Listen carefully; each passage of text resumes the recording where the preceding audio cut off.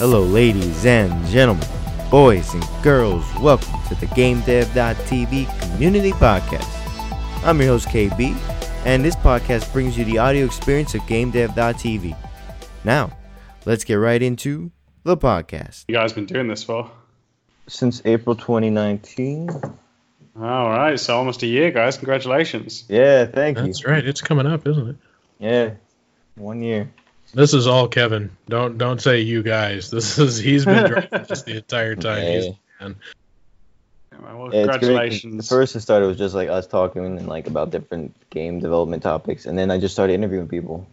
And now, this one's gonna be interesting because it's like we're interviewing you / like just having a conversation like level design and like game development and all that stuff. Yeah, man, that's all it is. Just having a good chat with just people who like games at the end of the day. Exactly. Yeah, I think a lot of the main objective for the podcast really all along has just been, when we were so this all came out of GameDev TV reached out to the community and said, hey, we're going to start doing a remaster of the Unreal course, and if there's anybody that wants to get involved in reviewing that, so that we can improve our content, let us know. And a group of like 20 or so of us got together, and the core team of like 5 of us, me and Kevin and Bryant and a couple other guys, kind of Ricardo. Ricardo, exactly. Went like, there's a lot of feedback from the community, people like struggling with keeping working on their projects, and when they get to roadblocks, how to get past them and stuff like that. We got feedback from the community basically saying, from a lot of people saying, how do you get past these roadblocks? And we felt like it would be a really good idea to put together just, conversations among people that are having those same struggles, to share with people, to say, yeah, this is challenging work that we're doing, and keep your head at it, because it's worth it in the long run. Yeah, man, I agree. I think that's the other thing is people don't necessarily realize that from the beginning. Like, fuck, the amount of times I hear people say, "Oh, so you just play games all day?" All right, like, no, it's a job. Yeah, it's a lot of work. It's way more than just playing games. People do not realize that sometimes. Oh yeah. It's not even close to that. It's like, especially depending on what you're doing, there's so much work and thinking and processing. Yeah. So since I didn't even know a lot about, but like since we don't all know much about you, let everybody know, like GameDev.tv, know who you are, what's your name, and then we'll go from there. Sure, man. So my name, for those who don't know, is Max Pears. I'm a professional level designer. I've been working in the industry for about 6.5 years now. I've worked on a range of different titles, from mobile, augmented reality, and to now currently AAA. And I've, like I said, started about 6.5 years ago. I've worked at such companies like Ubisoft and many other great places, and been fortunate enough to work on some crazy cool titles that people are excited about and have been released as well. And through that as well, I decided to create a podcast called The Level Design Lobby, in which I break down everything about level design that I've learned through my time, so I can share with aspiring level designers as well. Also, I write articles. You can find them online, either at nextleveldesign.org or on Gamma Sutra. And yeah, that's really about me. My favorite food is ice cream, and my guilty pleasure is listening to Cher, Do You Believe? Do you believe? No, that's great. I love ice cream too. Yeah, man. Like cookies and cream, midnight. Ooh. Man, like I'm trying to make sure I don't release my inner fat boy. Like, goddamn that ice cream. Has ice cream ever inspired you in level design? I'd say it's helped me get through some tough choices, but I don't think it's inspired me. It's helped me through some tough times. That's funny. But yeah, so more about the podcast. What made you want to start that one, the Level Design Lobby? That's a good question, mate. I think the reason being was during the time when I was coming up through education, because I got through. So how I got into the industry quickly was something that I always loved and I wanted to get into game development. I then took courses at a university called Teesside University in England, studied that, and then started getting into the industry. And what I realized when I was going through all of that there wasn't much stuff explaining about like what is level design. And as the online community started to grow and grow, a lot of people were getting confused between environment art and level design. and having misconceptions about what each does. And you'd go to these conferences and they were a lot more focused on either animation, art, all of that side, but not really necessarily on design. So to me, I was thinking, well, if I was back at university, I would love to hear someone in the industry discuss and break it down even more. So that's what inspired me, is to hopefully give back to these people that are coming up. And so hopefully they don't make the same mistakes that I did. And the next generation, I'm sure, will be even better than where I was at the time that I was in education.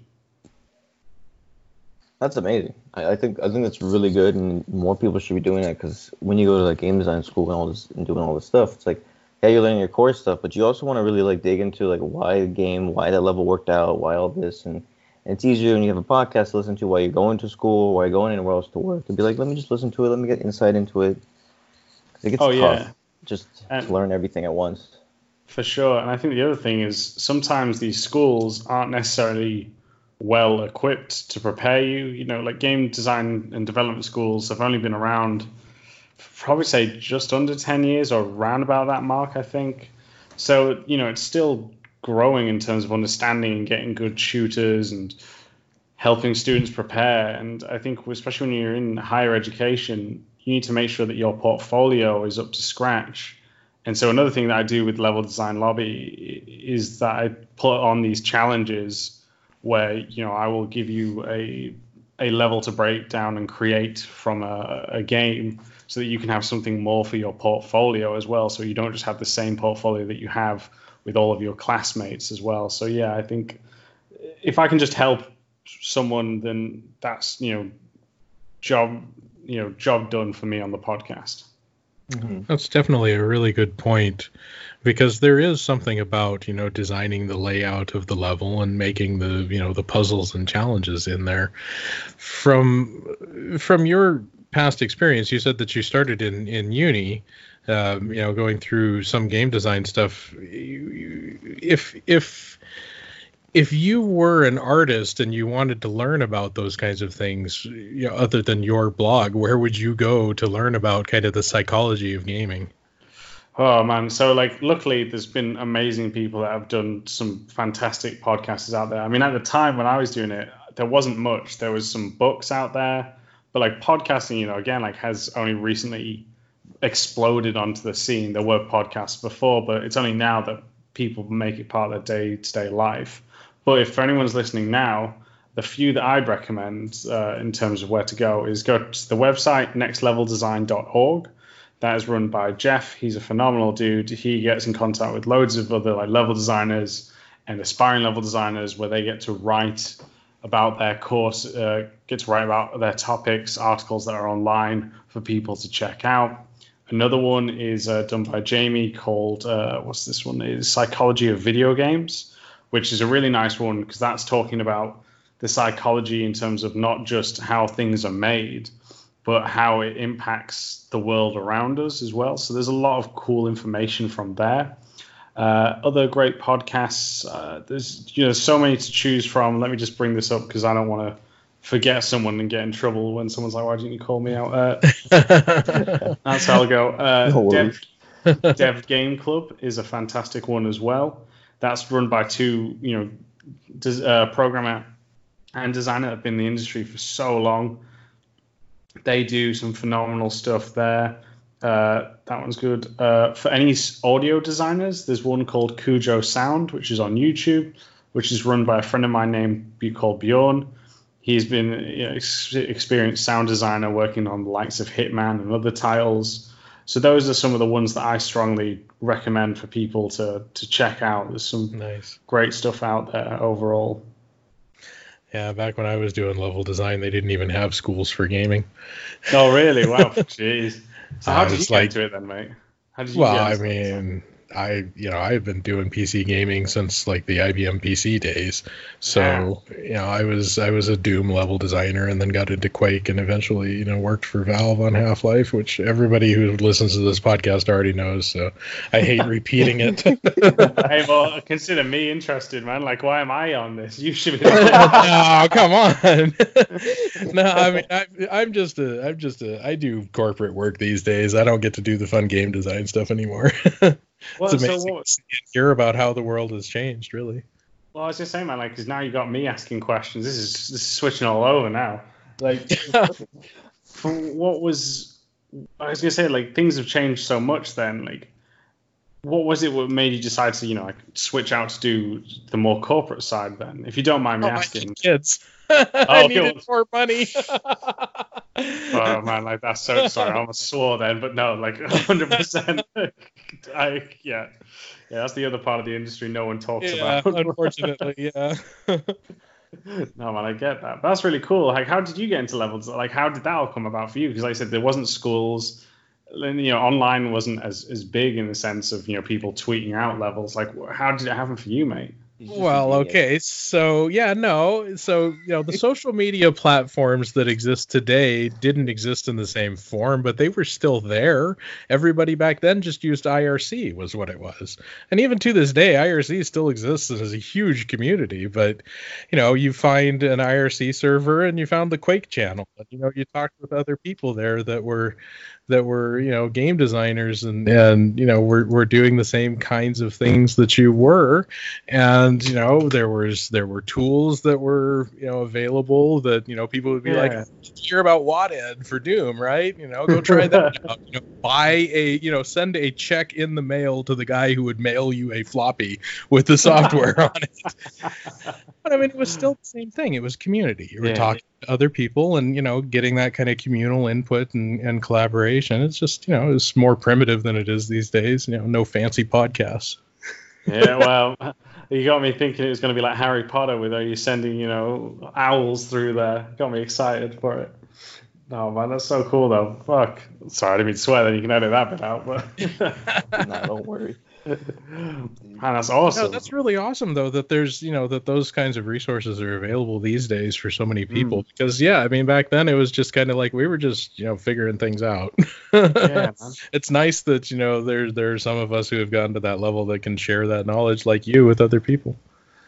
No, man, I think like you're saying, like, it's all about giving back at the end of the day, and we all love games, and that's just the heart of everything. It's all for the love of what this industry, just getting to talk about it. For sure.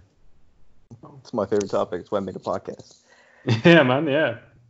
And actually, I'm interested too. How did you hear about GameDev.tv and become an affiliate? Yeah. So ages ago, like probably about over a year ago, Lucy got in contact. Yeah, man, like the world's changed so much. It really has, though. In like 3 months, But yeah, so Lucy got in contact with me, and then she saying that she'd heard about the podcast, and I got in contact with Sam and Rick, and we got talking, and then they came on the show, and we just discussing with one another about games. And then after that, I really enjoyed working with them. A little bit after, I said, look, if there's any chance for us to work together again, just let me know. I would love to do so. They mentioned they have the affiliate program, which was awesome for me. And like I said, I think it's a great crossover for both what we do. I got people who come here want to learn as much as possible. They provide phenomenal courses. So it just seemed like a match made in heaven in terms of that. So luckily enough, people bought their courses. Like, so I've personally bought the courses as well. And, people are able to just learn more and more from one another. So, and Game Dev does a great discount, which we had like back in February. So I say back in February, it's less than a month ago. Like they did that, and more and more people could take part. So it was brilliant. Yeah, it's beautiful. Now, I think it's amazing that everybody should check out your podcast, Level Design Lobby, because it really helps. Because we do this podcast as like a broad, all different parts of game development. But for you, just do level design, right? It's just all about level design, different games, and all the stuff. Is that true, or is that there's more to it? No. Like I focus primarily on level design. I'll discuss other things on game design as well, but it's mainly from the design aspect of video games. Yeah. So anybody doing that, check it out. You can learn so much from it. And actually, I'm also interested. What's the main difference between, like, let's say, being a game designer and being a level designer? Because I know sometimes those can get blended into each other, depending on how big the team is. Yeah, that's it, mate. It depends on the scope of the project and the team, but the best way to break it down from my experience is that the level design will get hands-on in terms of shaping the space that the player will interact with, while game design will be shaping up the actual systems that the player will use. So they'll be, shaping up how, a weapon fires. If it's something like GTA, it could be the whole police system. Mm-hmm. But they won't actually touch the area that the player will explore in. So that's the big difference between them. Okay. And then what would your tips be for somebody starting out level design? What have you learned throughout this whole podcast? And how long do we want to go through this? I would go as long as you want. Let's go with the top 3 or 2. Yeah. No, man, there's been so much, and we just mentioned then, we were just talking about how it's changed so much, and I'm sure it'll change. It is changing, with stuff like VR as well. But the biggest tips that I can provide for it is, especially when you're creating something for your portfolio, I would recommend creating a small level based in a game that you like. A lot of the times I see young designers, and I get why, they want to express themselves and show all the cool stuff that they can do, and they end up trying to make a level for a game that they've conceived, which is fine. But in a reviewing sort of session, when you're looking for a job, you now have to explain what the game is before they can look at the level. So if you take a game that you're a fan of, we just say Half-Life, take something that you enjoy from that and then make a small section for that. That will really help your portfolio. I think it'll also help you as a level designer, because then you have to sit down and deconstruct a level from a game that you like, play that for a little bit, break it down. What is it that makes a good level in it? What is it that, helps to make a memorable section of that level? And then you can try replicate it and build upon that in your own way there. And also, I think what's been happening now, which has been super fascinating and super fantastic, is thanks to #Blocktober by Michael Barclay, is the fact that more people, are now sharing their block out.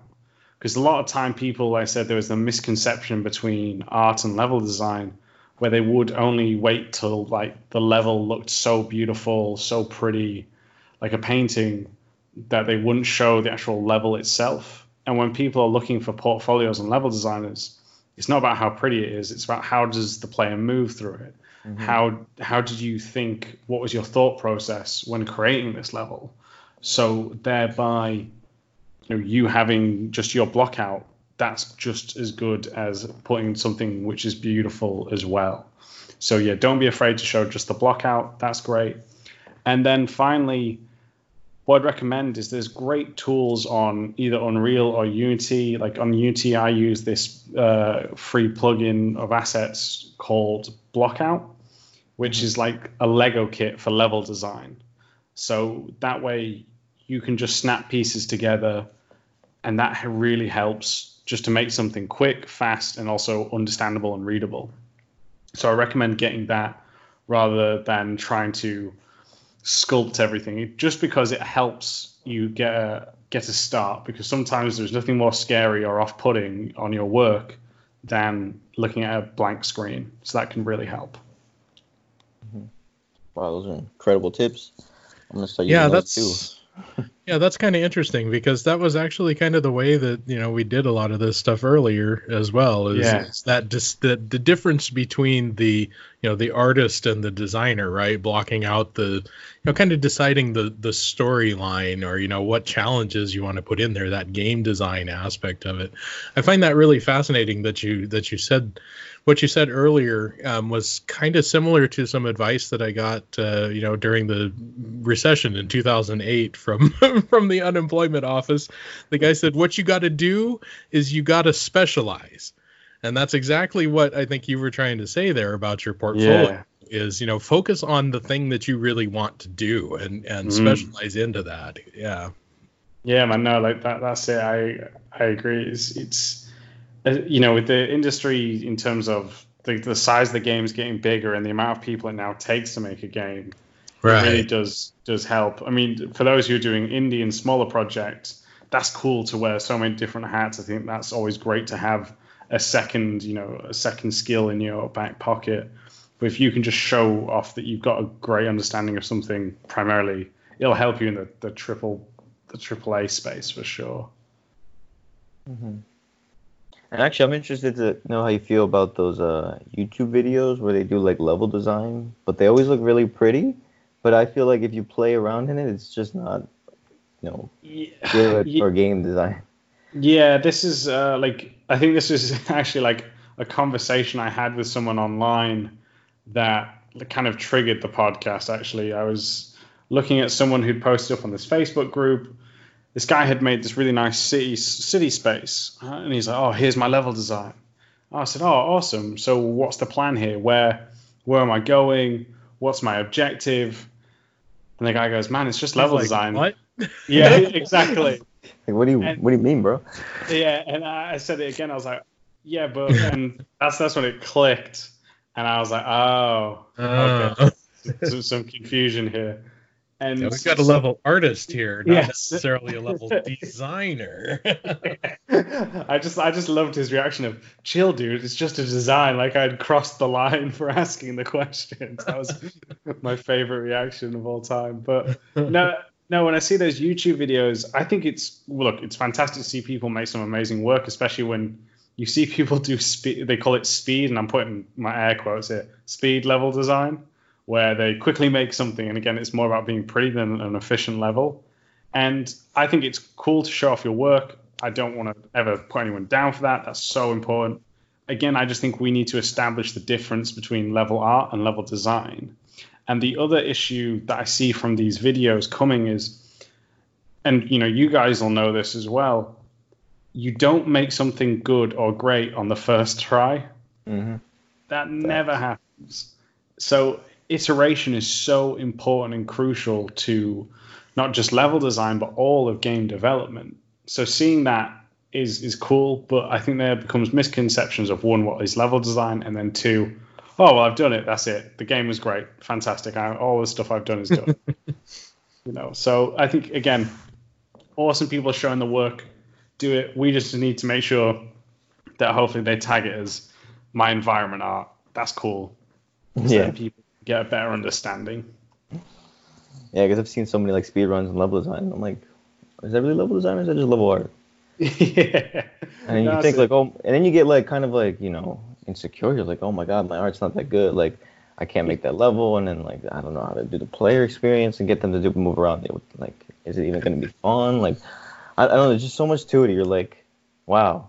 And how popular is that game where every part of the entire rendering scene is a 1 meter by 1 meter cube with 8-bit textures on it? Yeah. It does not matter what it looks like. Although, Minecraft can be relatively beautiful, but the gameplay and the design of it is the appealing factor. I mean, think about even like Dwarf Fortress. It's a text-based game and it's fantastically fun to play. Oh yeah, no, I agree. And also another one was like Thomas Was Alone. Such a a very heart-gripping story, and it's just about cubes. So yeah, it's such an important thing that people understand as well. Like, I completely agree with you, mate. It's all about how that game feels. That is the most important when it comes to making a game, truly. So now, if somebody wanted to practice an hour every day, what small tasks should they do for at least like an hour? They gotta squat down with a bucket of water on their head. Just no questions asked. Just do it. I want to see a picture every day. No, please don't someone do that. That would be brilliant though if someone did do that. Send videos, send it to Max. Here's Twitter. My cousin's an author, and he gives the exact same advice. The only way to write a novel is to write every day. Yeah, exactly, mate. No, it's it. Just make a level, or like, it doesn't have to be a new level every day. Like I said, iteration is so crucial, and it's such a skill to learn. And you mentioned earlier about being nervous when you see someone else's video. Like, can I do that? Imposter syndrome is just so prevalent in any creative industry. And so just keep going at it. That's the only way you get better, is just by either taking one level and just iterating to a point where you think, right, actually, it's good, I'm done with this, or just do a level, a new level every few months and do that. So yeah, but just backing up what Aaron says. I got a challenge question to go with that. How do you know when it's done enough? This is always the toughest question, isn't it? So firstly, if you're working on a product, it's probably when producers tell you it's enough. But, right. Yeah. You're out of time. It's done. Exactly. No matter what, too bad. No, I think that's always a tough one. I think the moment you know when it's done is by the player's reaction. Like, one of the ways that I describe it is giving it to someone. Try be there to watch. Don't say anything. Just watch them and see their reaction. If they start smiling or start like expressing emotions in it that hopefully isn't them trying to flip the table, then you've done it. You've hit a point where they seem excited, engaged, and that's when I feel like when it's done, by seeing a player's reaction. Nice. And where do you recommend people post it? Like, I know we have the Game Dev TV forums, but where else do you think they should post it to get feedback? That's such a tough one there. I think it should just try. Firstly, I would recommend doing it because getting feedback, I think, is always nerve-wracking. No matter how many years you've been in it, no matter if you're new or experienced. I think firstly, I would get people, like if you're at a school or a course, get them to test it first. Get people who like actually can give you good feedback. I don't mean your friends, but I mean people you like trust and respect in terms of their knowledge and feedback. To first take that in, then I would post it online, whether it be, like you mentioned, the Game Dev forums, or you can post it up on Twitter. There's groups on Facebook, these kind of places. And there's some phenomenal level designers on Twitter who are happy to take a look and give feedback as well. So, you can even reach out to certain people who'll try to do that. Okay. I like that answer. Now, what has been the hardest part about learning level design? Oh, man, that's a very good question. I think the fact is that no project is the same. So by the time that you feel like, for example, I worked on Tom Clancy's The Division, and going from finishing the main game, I then worked on the DLC called Underground. And just when I thought I'd got the hang after the game had come out of like, okay, this is what makes a Division level. These are the elements that I need to include to make a good level, like a good structure, a good starting point, or foundation. And then we switched to Underground, which was procedurally generated. And that changed everything in terms of like the design of the levels, because with it being procedurally generated, you didn't know which entrance the player was going to come through, what was the objective in the room, because you had to design it for like multiple objectives, not just one. And then going from that to the current project I'm now on, there's so many different challenges in each. Now you'll learn eventually some rules, not necessarily rules, but some guidelines that you can apply to different games. But it's always going to be challenging. And I think that's the fun and the most difficult about it, because you have to accept that there's always stuff to learn, and that's exciting for it. But like, it's okay to experiment as well. And it's okay to take your time to get to a strong level. Mm-hmm. During the concepting phase for the game, do you know if there was any kind of like internal documentations or discussions from, kind of the early designs of, in your case, we're talking about the Division, that they gave you that, was we think this is what, a Division level is about? Or was that something that was developed really more through, just like you're saying, kind of the experimentation and figuring out what worked? Yeah, so that did eventually come to us, but it wasn't at the beginning. It came later, and that was just due to, like you said, it's about experimenting. I think the craziest thing about games is everything you can talk about theory sounds cool, right? And it sounds like, oh yeah, that makes sense as we're discussing here. But when you apply it to the actual game, it might not work at all. So it has to come through experimentation. I read a great quote from that book, Creative Inc., about Pixar, and they talked about making their films isn't a marathon or a sprint; it's an archaeological dig. You know that there's some T-Rex bones somewhere in this ground, but not every patch of dirt is going to hold a bone. So it's that kind of thing with, when you're making these games, is we know roughly what we're going to try for, but it may not prove, fruitful, but we keep trying until we eventually find, the core for it. Now, for someone studying level design, what should they do to prepare themselves for a level designer interview? Each interview is going to be different, right? Mm-hmm. I think there isn't, an answer that fits all, but I think making sure that you have questions to ask them is great, because it's a conversation. It's not just them asking you questions. Like, don't be afraid to chat, because part of the interview process is about getting to know one another. It's about making sure that you're a good fit for the team as well. Mm-hmm.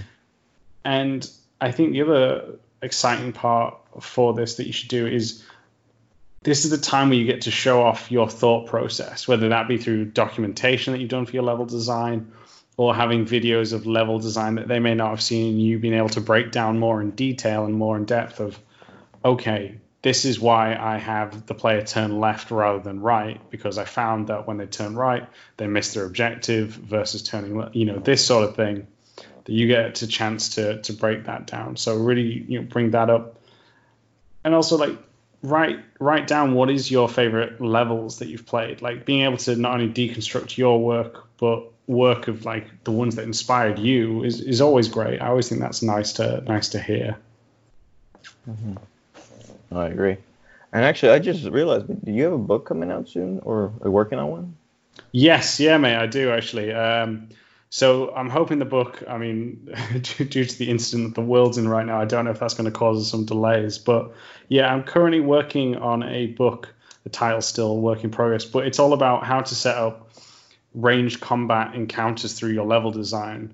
I've got about 25, if not more, tips, from my experience working on The Division and on my other games, about what makes good combat-orientated levels. So in there, you'll get some great tips, as well as like drawn demonstrations from what I mean as well. So that way you can apply it whether you're starting or experienced, and look and see, what you can use in these for your combat encounters. Wow. It looks really cool. I'm interested. I want to check that out when it comes out. Cheers, man. Sorry, you go on, mate. No, go ahead. I was going to say, I think it's the first time I've actually talked about it openly on a podcast, even on mine. So yeah, it's exciting to talk about it. We've just got we've got the art finally looked down. We've got the graphic design of the book finished. I've written over half of it already right now. So by the end of this week, the other half, like first draft, will be written up. So we're on track right now, and it's exciting. And I think the other thing that I like about this is, if anyone's ever got, because a book I do recommend. Well, two books I recommend is 101 Things I Learned at Architecture School and The Universal Design of Everything, the pocket edition. And this is the thing that I like about my book, is I'm making it a similar size as these two, so you can always keep it on your desk. It's a small book you can put in your backpack. No matter where you are, you can always have this to quickly flick through and look at. So it's exciting for me to have that. And also I find with a lot of game development books, because there's so much you want to talk about, so many aspects, the fact that I'm just focusing on one, so you can just, when you pick up this book, you know what it's about, you know the core of this, so it's going to help you. And if you're excited or focused on making great combat spaces, then this, I believe, will be the book for you. Well, you hear that, level designers out there? You guys. I think that was really good advice there about like thinking about your favorite levels. I hadn't really even thought about that myself, but just sitting here listening to you talking, I pondered it for a few minutes, and I actually have identified what my favorite level of all time was. Back in the 80s, there was a gold box game called Pool of Radiance from Strategic Simulations Incorporated. It was a Advanced Dungeons and Dragons game. And the Slums of New Flan was basically the first level of that game. And that is by far to this day still my absolute favorite level of all time. Man, that's awesome. What was it? Yeah. It was the way that it was designed. I mean, it was 100% about the design. There were random encounters as you walked around there. They were challenging. There was all kinds of really interesting story tidbits and fixed encounters that you had as you were going through the area with your party. It was a great way to introduce you into like the story of the game and, discovering what the entire objective of it was. It was just extremely well designed. In fact, I've kind of recreated it in several levels that I've done in other games over the years, just because of how much I enjoyed it. It was almost like the measuring stick that I used for what a good level is like. Man, that's so cool. Well, I think what's even cooler about that is like a lot of the games now, right? When you think about it, because you mentioned it's the first level, right, of that game. Yeah, basically. That like so many tutorial levels are like a lot of times that people are like, oh, not this, it's not till later. So to hear like it being the first level is even more kind of like, wow, they must have done a phenomenal job on that. Yeah, for sure. It's kind of like Naughty Dog with Last of Us, the first level. That gets you hooked. Jeez, yeah, that was such a... Yeah, they did such a... I mean, Naughty Dog, in my opinion, is some of the best in terms of level design, especially for like single-player experiences. Yeah, by far amazing. Can't wait for May. Yeah. I got Final Fantasy VII Remake. I'm excited for that. The demo was good. Oh, yeah, that comes out when? April? April, yeah. Is it still coming out? Is it able to... No one said otherwise, so unless you broke the story here, mate. Yeah, hopefully. We'll find out. Damn. That's it. We need it now with the fact that we all have to spend time indoors. We need to... People buying games like left and right now. Wow, awesome. So, what is your opinion on the hidden value of video game menus and design secrets, and all the important impressions about like the first part of the game? What do you mean? Sorry, about like the menus. Do you mean like how do I? The main menu. I saw something you were talking about. Oh, yeah. Right. That's. Yeah, I don't know how this started from an article I wrote on Gamasutra because I don't know if you guys have played Dragon Age Inquisition. I think a little bit of it, or I saw a little bit of it. But they had like such an amazing opening that they weren't the other ones. Like the first Infamous did a similar thing as well. But at the time in Dragon Age Inquisition, you got these, if anyone who knows the laws, you got the Templar and the mages walking side by side. And at this point, you know that these two factions don't get along. So to see them walking already in such huge numbers was such a big kind of like question raiser of what's going on. Why are these two so close to one another? They framed it really well, like this building was where they were heading to. And as soon as you press start, the building blew up. Everyone who was walking got thrown back, and it started the game from there. And to me, it was just something that you don't see very often, right? And main menus, their purpose is to help the player, give a little bit of theme that's going on with the game, some nice music, some art, and then get the player into the game as quick as possible, right? And I'm saying this coming just from a level design and game player's perspective. There are way more experienced people who make main menus for a living who have a better understanding than I do. But I'm just coming at it in the perspective that when I saw that, and I was just like, wow, it's just such a tradition that we've grown up with from the arcade days and we've never really fully pushed it. Some games have, like not just the ones I've mentioned. Other ones have done amazing things in there, but it's like death screens as well. It's very rare that a game does it. Like it was done back in arcades to make people pay for more money to, for them to raise profits. But we kept it. So tradition that's kept on. When sometimes you're like, well, why do I need to keep hitting restart when I die? Some games again have taken advantage of that. From Software have gone and used the whole dying to have an impact on their games, whether it be from Bloodborne, Sekiro, all of that. And I just think main menus is something that we as an industry should be taking more of an advantage of. Because the moment that a film starts, it starts with that opening shot and it's trying to hook us right from the beginning. And for some reason, we as designers and developers see the main menu screen as separate from the game. It's like, oh, okay, well, this is the point before we get into it. But really, it is the first thing the player sees in the game. So we should be trying to do something that hooks the player right off the bat. Rhymed is another great example where when you move through the levels and you get to a different level, the main menu screen will change to match now the environment of the new level so that the player knows where they left off at. So that way, again, it can remind them. So it's just little details like that there that I think we should, as an industry, just be improving upon and really paying attention to help hook players and really help pull them into our worlds and really just take advantage of another interactive mode that we have in this fantastic medium. That's one of my opinions on it. What do you think is the best main menu? Because I know God of War is a great one. God of War has a good man. The thing is there's so many different main menus. When they do it right, and it's hard to specify. Like God of War has a good one, even the simplicity.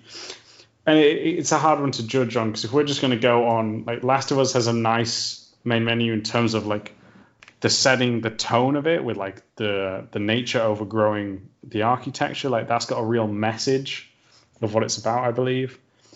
But I'm probably going to have to say it's either going to be, for me, either Infamous or Dragon Age Inquisition, because the fact of like how they made that a moment and a memorable moment. Like you can watch Dragon Age Inquisition reaction or walkthroughs, and the moment, not just myself, but like other people playing, see that explosion, they're like, whoa, and you just instantly hooked. So that's where I'm going with this one. There's, like I said, there's other great ones. Last Guardian does some really fantastic stuff with their loading screens.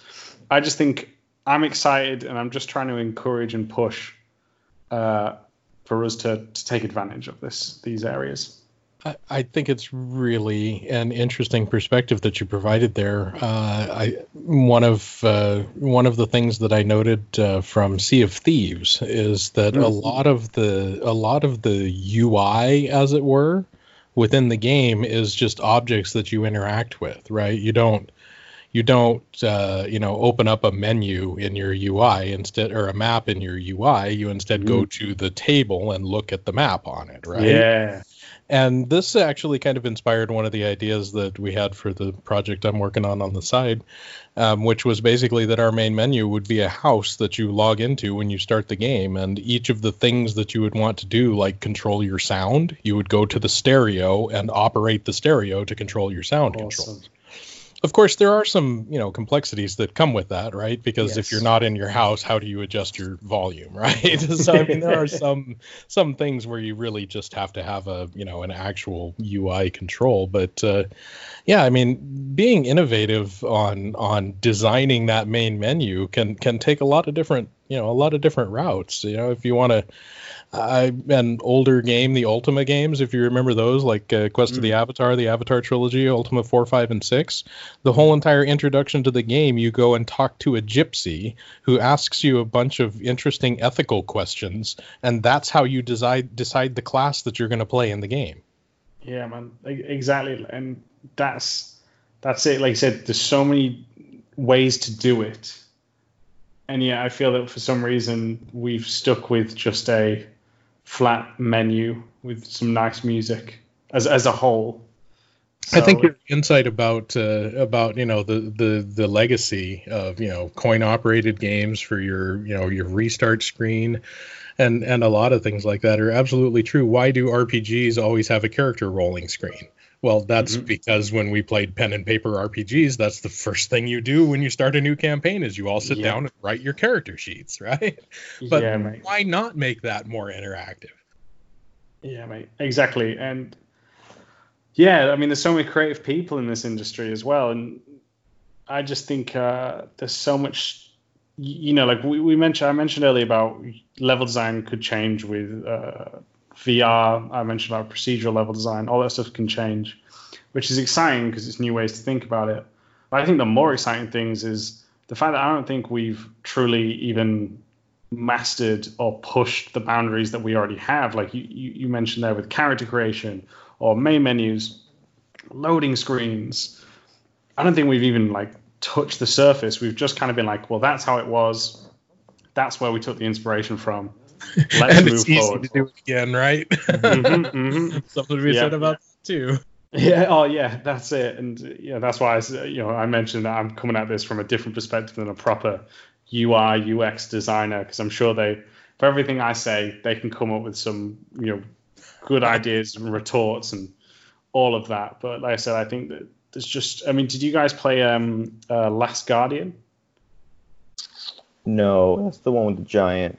Yes, Titan, right? Yeah. Thing, yeah. But what they did was such a phenomenal way in terms of even a tutorial / loading screen. Is so when the game's loading, you see all these weird little symbols pop up on a black screen, and it prompts you to clear the screen just by tapping any buttons randomly, and that's it. And then as you progress through the game, when these enemies capture you, you see those little symbols pop up on screen. So intuitively, you just start pressing buttons. There is no tutorial for it. There is only that mention in the UI, and they keep doing that over and over. So it becomes second nature. And not only that, the whole tapping random buttons is kind of if someone is trying to tackle you or chase you, you're kind of just flailing your arms about and trying to stop someone. So again, just something like that, which, we can all take advantage of, and it may not be applicable to every game. And like we said, we don't just mean, okay, well, now every loading screen should be doing that. It's more like, what can we use with every second that we have the player hooked for to teach, to keep the player engaged and, expand the universe of the game. Yeah, that's how I'm thinking about it. Like I said, that there's probably other reasons why things can't be done that, but I also think we're not always thinking about that because games as a whole can be so big. And even I mean that in the small games, your indie projects, there's so much to think about when you're making them. There's so much trying to go into iteration to try and get them right. So I can see why people, like we said, it's easier just to keep the tradition alive and go forward. But yeah, that's just my thoughts on it. Whether I'm right or wrong is a different thing. Yeah, time will tell, right? Yep. Now, you might not know right away, but do you have a game that is a perfect example of good level design and a game that's a bad example of level design? That's be careful who you throw under the bus with that question. I was gonna say I was never gonna answer the bad part, not ever. So no, we'll edit out that joke there because I don't want anyone to think we're mocking anyone.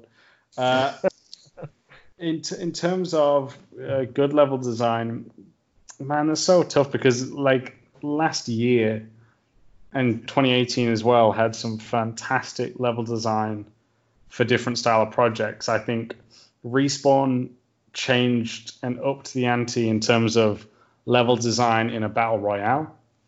I think they made some of the best maps for that genre. And, they've taken what they learned from Titanfall in some areas with the mobility and applied it to that. I think God of War, the one that came out in 2018, is a masterclass in level design. To all the designers in Santa Monica as well, just fantastic job. Massive respect. The amount of times I spent pausing the game, taking screenshots or something, it was starting to annoy me. my family, like they were like, stop doing that. But it's got some phenomenal level design. We mentioned Naughty Dog already. They do great design for linear games. I think they're some of the best at it. So yeah, they're kind of the big shout outs for me for it. So yeah, I recommend that. But there's so many different types of games. It's hard to, pick just one. But they're ones I recommend checking out for level design. And then any non-familiar games that are bad? I mean, that are not bad, but like not like, you can learn from it by playing it. Yeah, there you go. Examples of levels that you could improve and learn from. I'm still not gonna even touch that question just to be safe. I don't want to offend. Nah, you're good. Like, what'd you say about my game? Exactly. Like I said, I think the thing is like, games are very challenging to make, and so yeah, there's always going to be hiccups and bumps along the road. So, also I find that the developer, trust me, will know about all of the mistakes before and more of the fans. I was going to say, maybe that's the better question, because I definitely have examples of this in levels that I've created where I found a flaw in the level after the fact. Were there any kind of like those kinds of gotchas and lessons learned, as you were learning how to design levels that, ended up being like particularly impactful to your perspective on how to create and design levels?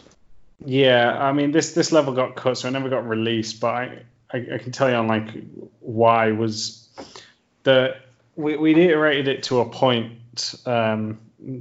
where this level was going to be accepted and everything was looking good, and then it was the story of this level had changed, and I had like a day to change the level, which is just very unrealistic. So, but I had to do it. That's fine.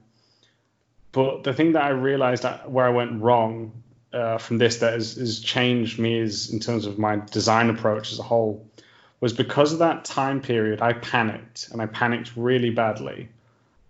And I just quickly made something, because I was kind of, like, stuff gets cut and changed, fine. But like the level that I made, I thought was good. Like higher ups were happy with it. And I was like, awesome. Okay, job's good on this level. But because the level had to change, and it wasn't to do anything with, on my side, it was story has changed, so we need to adapt it, right? Cool, that's fine. But like I said, changing something that I already felt was very good, I knew was already going to be hard. So like I said, the fact that I didn't have time, I was kind of resistant to change. And then on top of that, I didn't plan correctly. Because I only had a day, I skipped out what I should have done, which was more reference gathering, more 2D maps, or like planning of the block out to make contextual sense of what everything was. But because I didn't do that, by the time I finished, honestly, it was just such a bad level. Like people, I say I can't tell why, because the thing was cut, but certain rooms were next to one another, which didn't make sense and wouldn't be like that in real life. Like, I get that we don't need to make everything in terms of reality, but it still needs to be believable.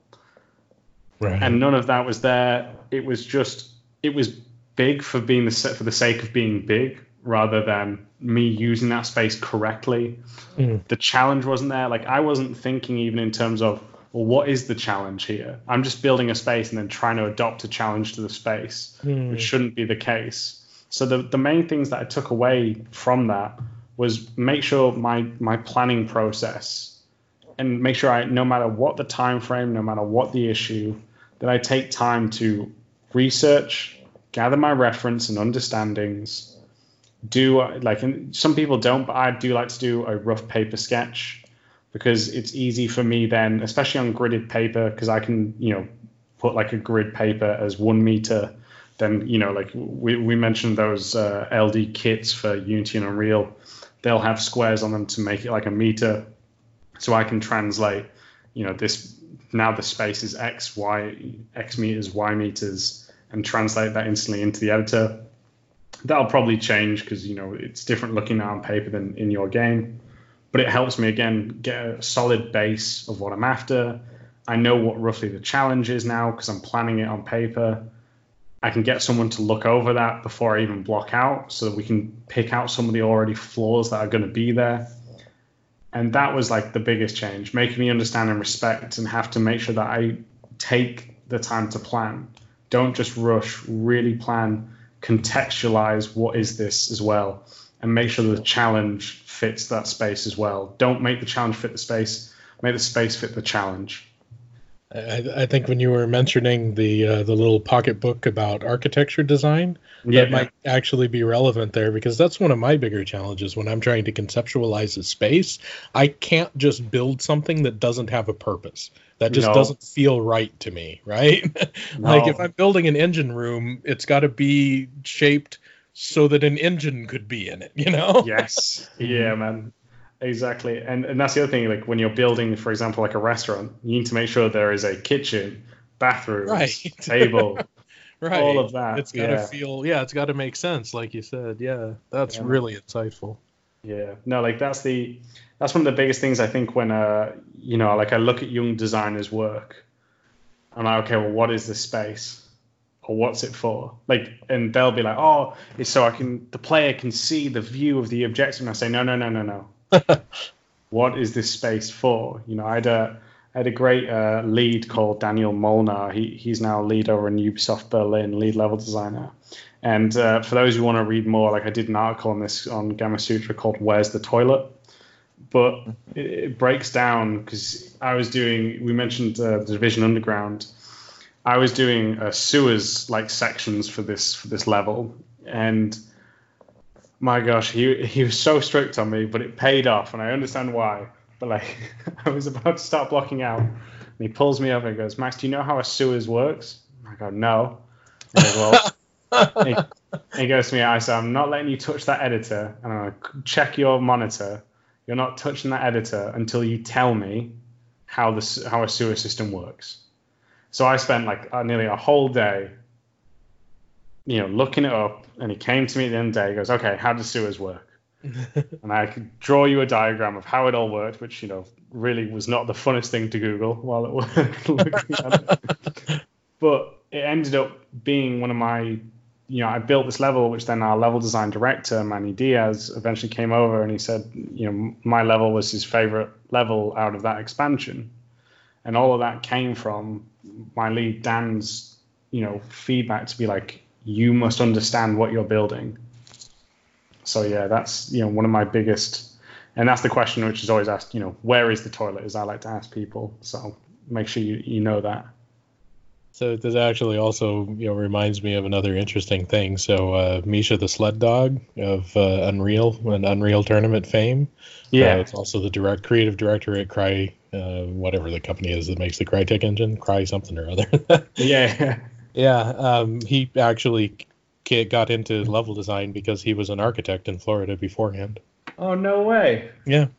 Wow, man. That's what I'm saying. We mentioned there about architecture.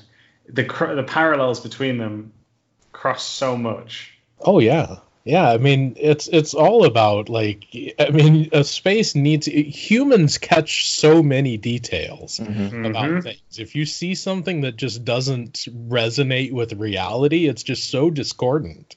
Oh, yeah.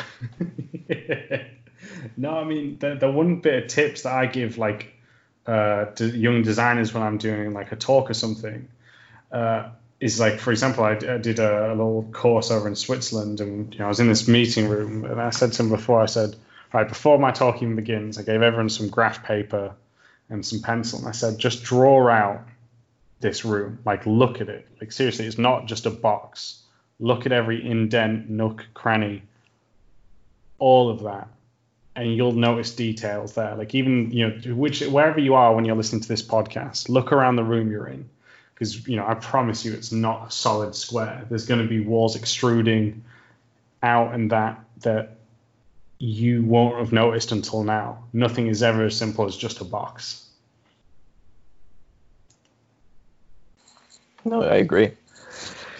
It's really, It's really all about like just learning a lot about the world around you, and then applying that, and then building it up the way you need it designed. But you're like, oh, well, my bed's gonna be over there, but I'm not gonna have like the lamp right there, or like I'm not gonna have the TV over here. It's gotta be realistic, like you guys were saying. And I agree. And actually, so while people are learning level design, what else should they be learning? Like, should they be like studying architecture? They should be watching videos on like the way people like build houses and stuff like that. Like, how can they make sure they're prepared for situations like that? For instance, like when you had the sewage thing, like. Yeah, I think it's a very good question. I think what I recommend for those is that, like I said, that book, 101 Things I Learned at Architecture, because what you'll find is, I've been fortunate enough to know and work with architects, is that not everything is applicable. Like it's not always going to be that case. But you having a basic understanding, certain knowledge of it will help you. So just have a look. There's a website. Let me just pull it up so I make sure I say it correctly. Making sure I got it. Yep. It's called Arch Daily, which is basically like an architectural website where they show cool, different buildings. But not only that, they show the floor plans of the buildings as well, which is another good thing because you can use that as a reference when you're building your levels. Like we spoke about a house there, or maybe a sewage system, maybe a museum. All of them are here, and like there's no better way in terms of if you're just starting out, and I still do this, and I know friends who do it as well. If you're starting out and are struggling with a blank page, when you're grabbing your references, get floor plans and layouts, because 9 times out of 10, you can literally just copy them and then change things to match what your level's about. But it's a great starting point. So yeah, these are great things to help. I wanted to make a fancy old style Victorian house, and I did a search on the internet just looking for blueprints for large old style houses, and actually built kind of blocked out more than anything else. Ended up realizing that there was nothing fun about that in the end. Right? Because I just recreated a house, and a house is designed for people to live in, not for playing a game in. But it was a fun experience anyway. Oh yeah, man. No, that's it. And I said it's just a great starting point for us. Like we can take that, learn from it, and then adapt it. And such a great way. Is there any special like tricks, habits, ways of working that help you be a better level designer? I don't know, man. Like, there's that great phrase of standing on shoulders of giants. A lot of my methods, or my madness of my methods, has come from working and learning from other people. I know different designers work differently. To me, I do recommend doing like a floor plan, a sketch, or a layout on a piece of paper. I strongly recommend that, just because I think that it's important, like I said, for you to just see how things look first, just because I think that's really is a great starting point compared to, like I said, when I was just blocking stuff out without actually doing any drawings or reference gathering, I end up making some of my worst work. It's just a good starting point. There isn't anything, like I don't feel like I do anything special for it, and there goes the fairy dust. But like that's just you just learn how to get better at it with each iteration, with each try. And I said I've been very fortunate to work with great, amazing people, brothers and sisters in arms who have taught me a lot. That's amazing, dude. And actually, we're about to end it off. Just one last question, or in fact, it's more you're asking them to do something. Okay, a challenge for the Game Dev TV students. Of course, have a challenge at the end to keep them engaged. So it could be anything you want it to be, level design focus, whatever you feel. What have you come up with? Yeah, that's a good question.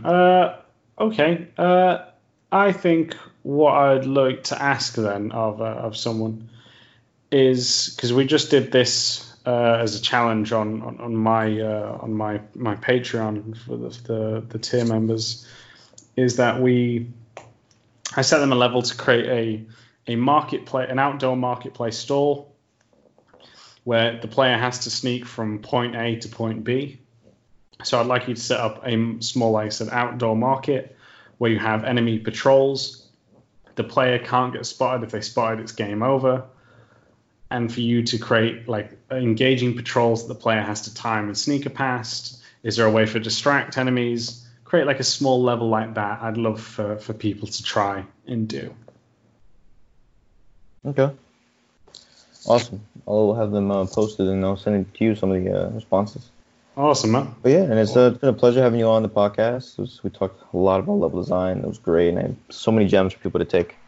And we would like to hand the mic to you to do any shout outs, any tips or tricks that you have left in your sleeve. And thanks for coming on. Cheers, man. For everyone who wants to know more kind of about like level design and more about me, then you can check out my podcast, which you can be found on YouTube, iTunes, Google Play, all those good stores, Spotify, which is, as we mentioned, called the Level Design Lobby. If you want to get more bite-sized level design tips, then you can follow me on Twitter, which is @MaxPairs. And if you want to get more kind of feedback, as well as maybe you want to do more level design for your portfolio, then head over to patreon.com/level design lobby, where you get to become a member of my community. And then we'll chat with more amazing level designers to get feedback and to get challenges to work on your level design. Well, that's it. Thanks for listening.